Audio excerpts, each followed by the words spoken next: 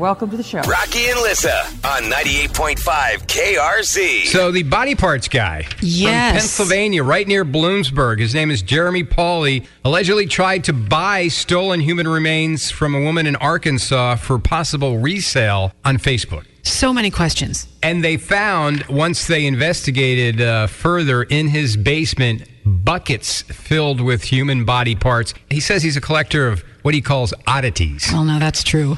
I know you're not a collector. You don't collect anything, correct? You don't have any little figurines or anything like that. I'm a big collector. I have a bunch of antique radios, old microphones, some baseball caps, but... No feet.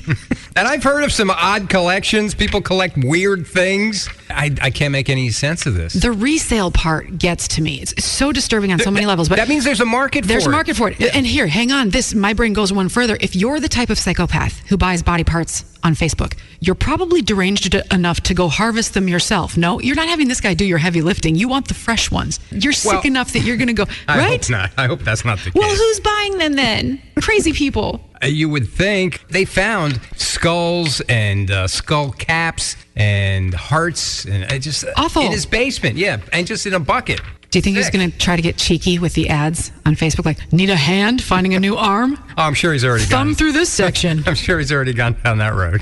More deals on internal organs than you can stomach. If he didn't, well, he's not going to now because I think they put a stop.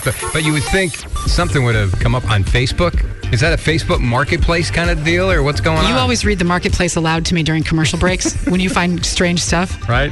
Can you imagine? I missed something over the last couple of weeks. This episode is brought to you by Progressive Insurance. Whether you love true crime or comedy, celebrity interviews or news, you call the shots on what's in your podcast queue. And guess what? Now you can call them on your auto insurance too with the Name Your Price tool from Progressive. It works just the way it sounds. You tell Progressive how much you want to pay for car insurance, and they'll show you coverage options that fit your budget. Get your quote today at Progressive.com to join the over 28 million drivers who trust Progressive. Progressive Casualty Insurance Company and Affiliates. Price and coverage match limited by state law.